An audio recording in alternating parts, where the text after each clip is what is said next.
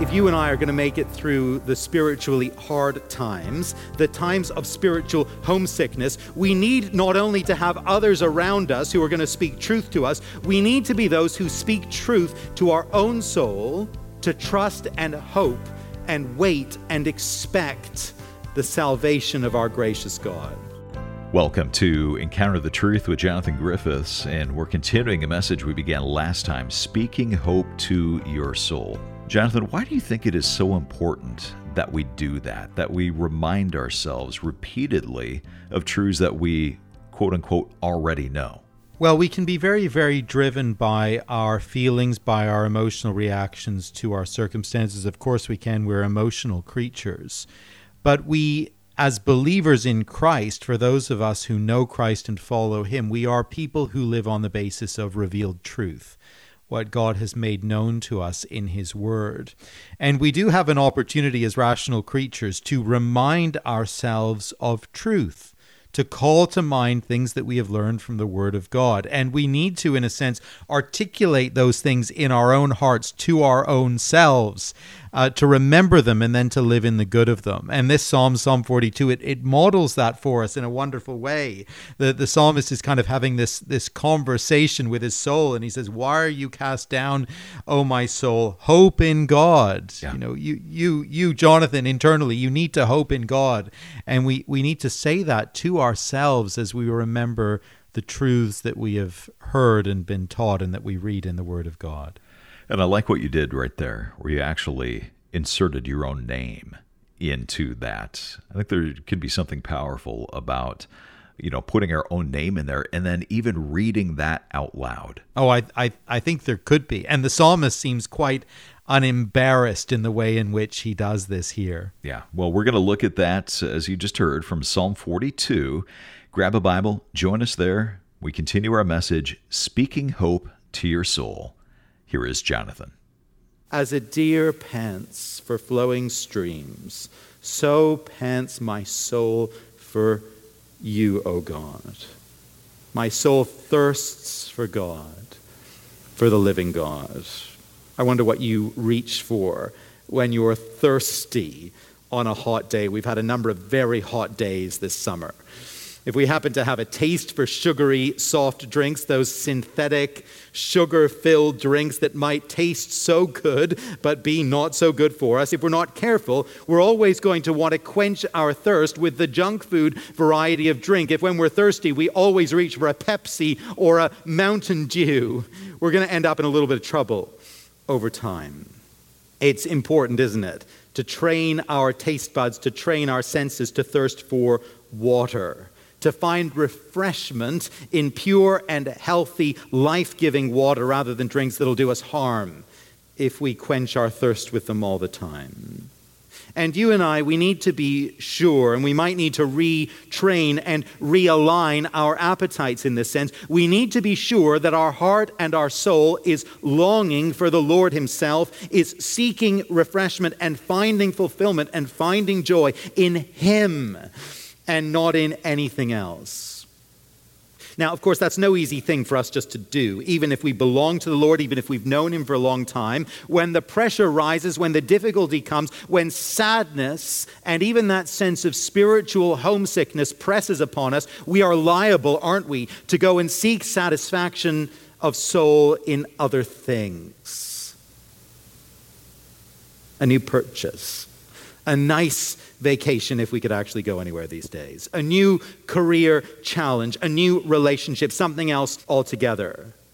We're entirely vulnerable, aren't we, to that line of thought, to thinking that our soul will be soothed or satisfied by the things of this world if we pursue them hard enough.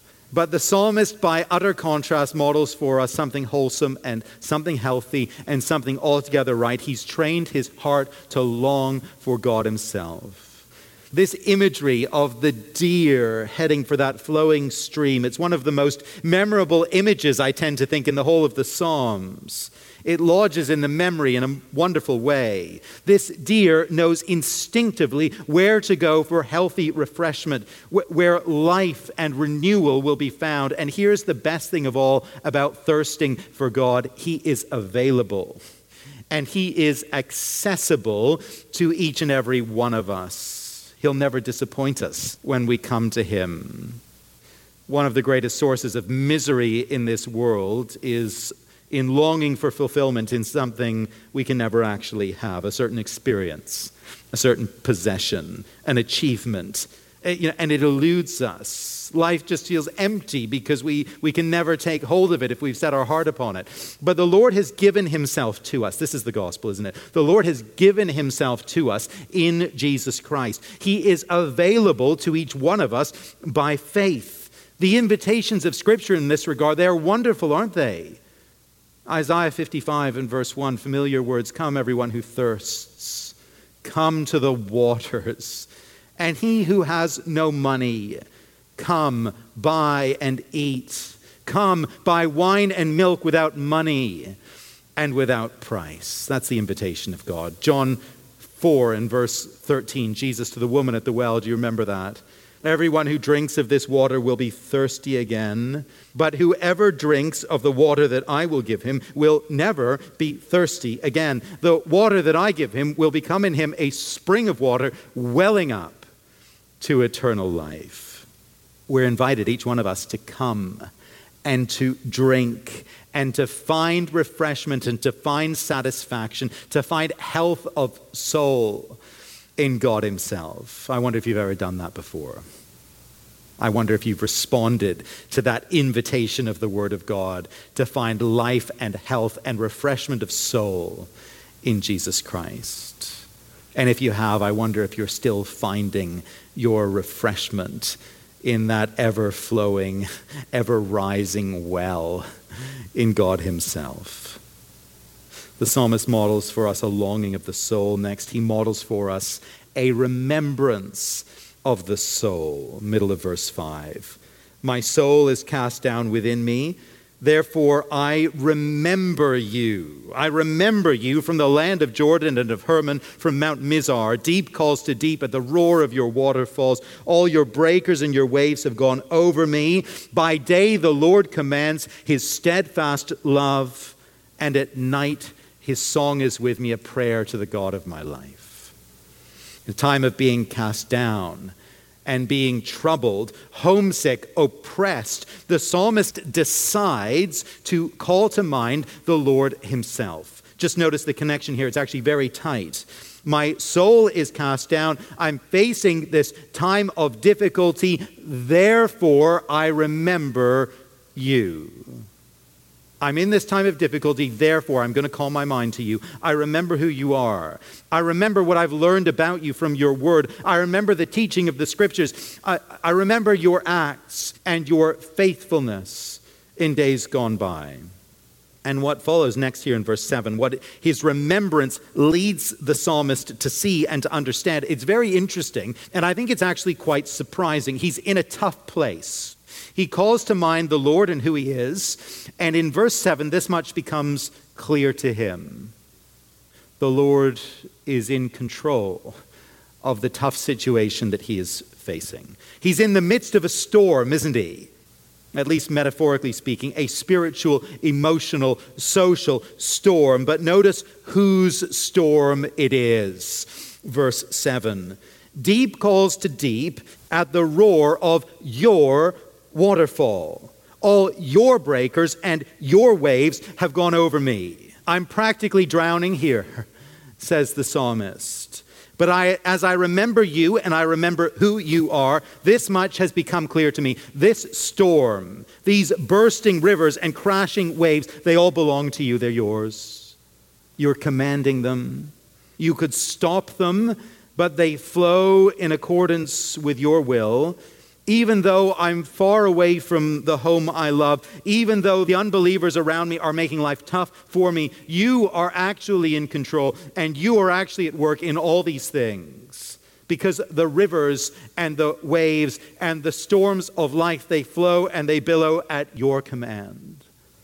They're yours. And so the conclusion of the thought comes in verse 8. You are lovingly commanding my circumstances each day. And at night I can sing your song of thanksgiving and of dependency. By day the Lord commands his steadfast love. And at night his song is with me, a prayer to the God of my life. Friends, in seasons of social pressure and of spiritual homesickness, we need to be those who consciously and intentionally call to mind our remembrance of the Lord and of who he is. We need to remember that he is the sovereign God who is ruler over all life circumstances, that he is powerful, that he is good in the exercise of that power, that he commands the winds and the waves, and he does so in accordance with his steadfast love for his people, his covenant love for us. This is Encounter the Truth with Jonathan Griffiths and a message called Speaking Hope to Your Soul, part of our series Songs of the Heart. And if you've missed any of the broadcasts in the series, come and listen online. Our website is encounterthetruth.org. While you're there, you can sign up for our newsletter, check out our weekly e-devotional, and find links to connect on social media as well. Well, Encounter the Truth really is listener-supported. That means we depend on your generosity and your prayer support to keep this program on the station. So thank you for giving to and supporting the ministry. And as you give a gift of any amount, we want to send you a book that Jonathan has picked out. It is called Worthy, written by Sinclair Ferguson. And in this book, Ferguson explains the importance of living worthy of the gospel, why that principle is so often forgotten, how it's cultivated, and the difference between biblical obedience and legalism. Again, we'd love to send you a copy of this book, Worthy, Living in Light of the Gospel, as our way of saying thanks for your financial support. You can find out more or give online at encounterthetruth.org or call us at 1-833-998-7884. That's 833-99-TRUTH. Or again, the website is encounterthetruth.org. Back to the message. Again, here is Jonathan. The psalmist models for us a longing of the soul, a remembrance for the soul, and finally an exhortation to the soul.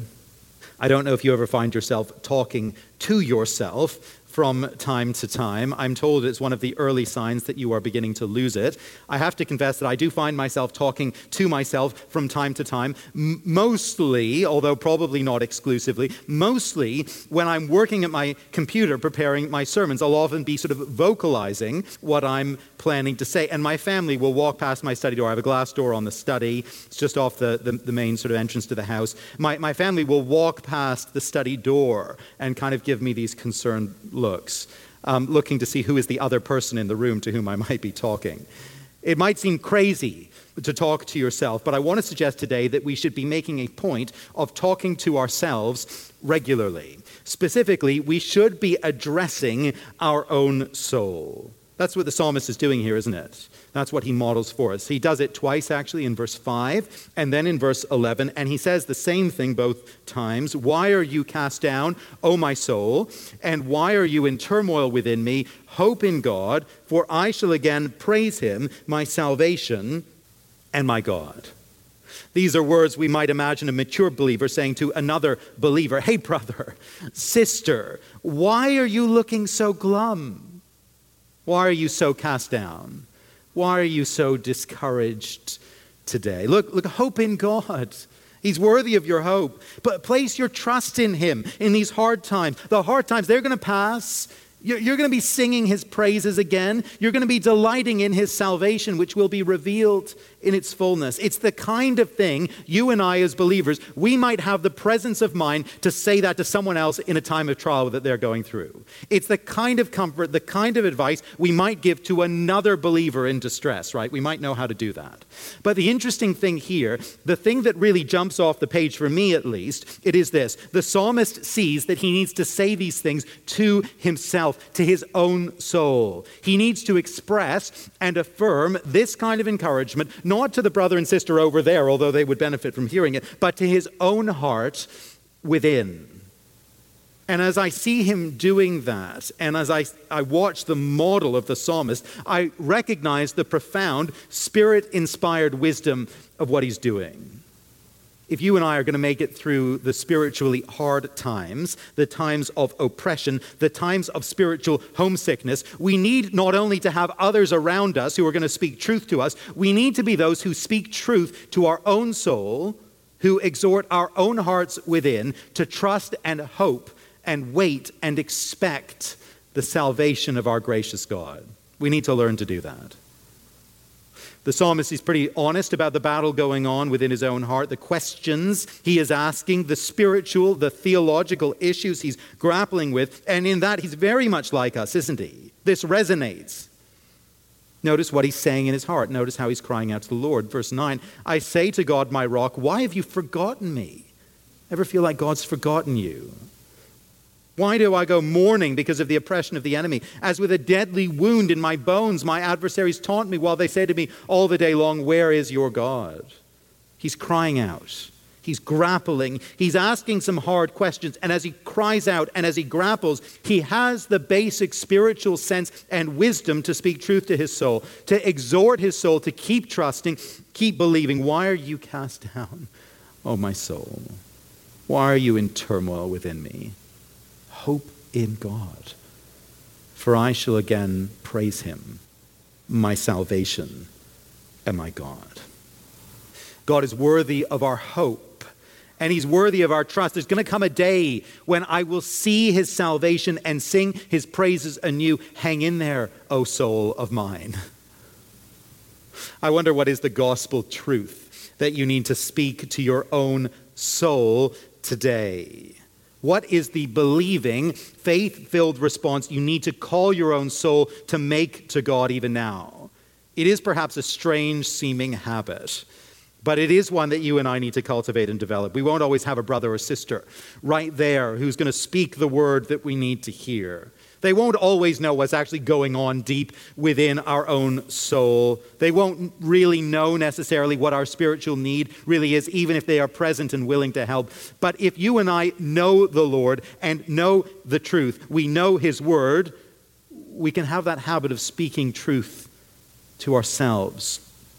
My mother came to Canada from England as a young adult, I guess in her 20s. This was back in the 1960s when international travel actually wasn't such a big thing.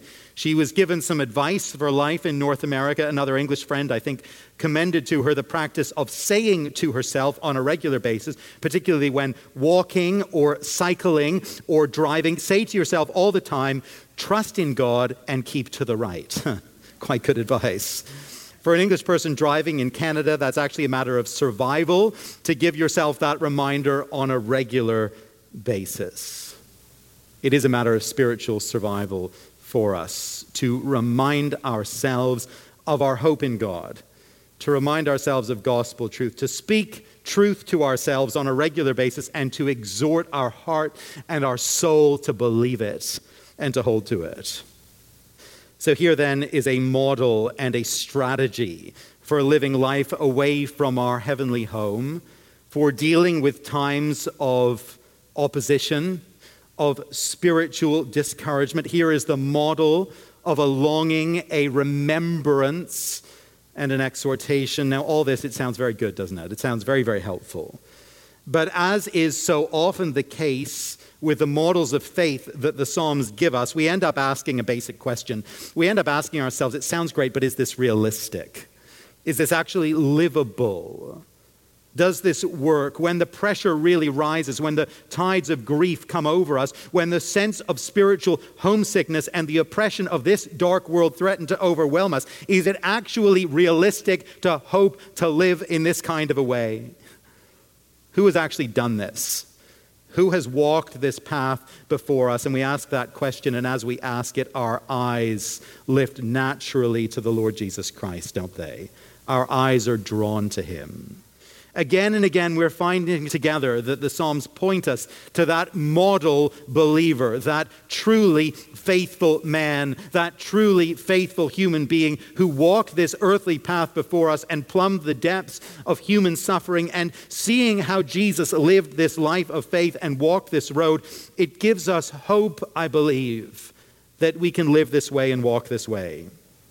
When I was in my late teens, I went through an outdoor summer program in the Austrian Alps. It was a kind of take on the Outward Bound program, but run by a Christian Bible school. Anyway, they really put us through our paces. It was quite grueling. We did some pretty heavy-duty climbs and hikes in the Alps, and I not infrequently genuinely wondered if I was going to die.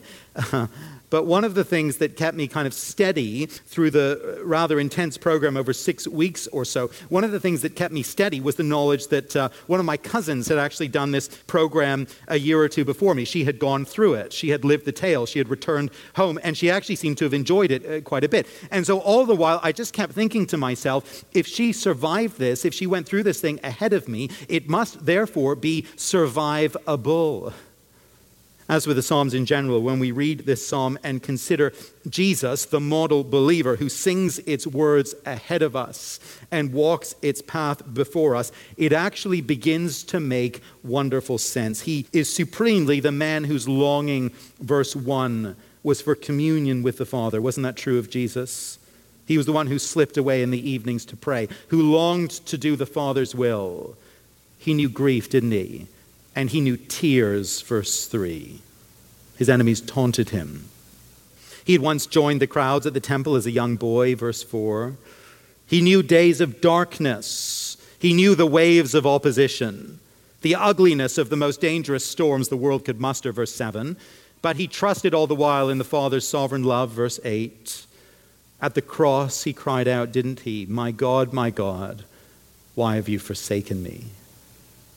He knew deadly wounds, verse 10, inflicted by taunting adversaries. He knew anguish of soul. He had to summon the spiritual strength to overcome human weakness in the garden and declare that it would not be his will, but the Father's will that would prevail. And so he had the confidence, didn't he, that the Father would raise him and vindicate him, that he would again praise the Father and know the Father's salvation.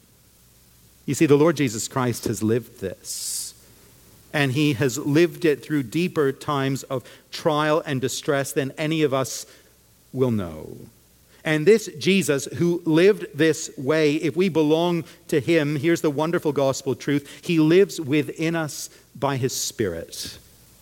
And he can enable me and he can enable you to live this way, to have this longing, to call to mind this remembrance, to bring this exhortation to our own soul day by day, to take this psalm upon our lips and to pray it and to sing it for ourselves and to ourselves, that we may live through days of oppression and of spiritual homesickness in this dark world, and come to that final day and that heavenly home where we're going to praise him, our salvation and our God. Why are you cast down, oh my soul? I wonder if your soul is cast down today. Why are you in turmoil within me? I wonder if you're in turmoil, inner turmoil today. Hope in God, for I shall again praise him, my salvation and my God. Jonathan Griffiths wrapping up our message, Speaking Hope to Your Soul. Part of our series called Songs of the Heart. And if you've missed any part of today's broadcast, you can go back and listen again at encounterthetruth.org. Well, Encounter the Truth does depend on your generosity to keep this program on this station, so thank you for giving to and supporting this ministry. And as you give a gift of any amount this month, we want to send you a book called Worthy, Living in Light of the Gospel. And Jonathan, I understand you appreciate this book so much, you've actually used this in your home church. Yeah, we've just finished working through this book as an elder's study for our leaders within the church, and we found it to be so rich and helpful. It was just good for our hearts and for our personal discipleship, because the call of this book is to live in a manner worthy of the gospel. And if we know and love the Lord Jesus Christ, we want to do that, and we need to be encouraged and helped and reminded to do that all the time. And this rich but very accessible and pretty brief study is a tremendous encouragement in doing that very thing. We were helped by it, and we were grateful for it ourselves. Well, we'd love to send you a copy of this book, Worthy, Living in Light of the Gospel, as our way of saying thank you for your financial support. You can give online at encounterthetruth.org or over the phone when you call 833-99-TRUTH. That's 833-998-7884. Or again, the website is encounterthetruth.org. You can also write us at Encounter the Truth, 2176 Prince of Wales Drive, Ottawa, Ontario, 2KE081, or in the U.S. at Encounter the Truth, 215 North Arlington Heights Road, number 102, Arlington Heights, Illinois, 60004. For Jonathan Griffiths, I'm Steve Hiller. Thanks for listening, and I hope you'll join us next time.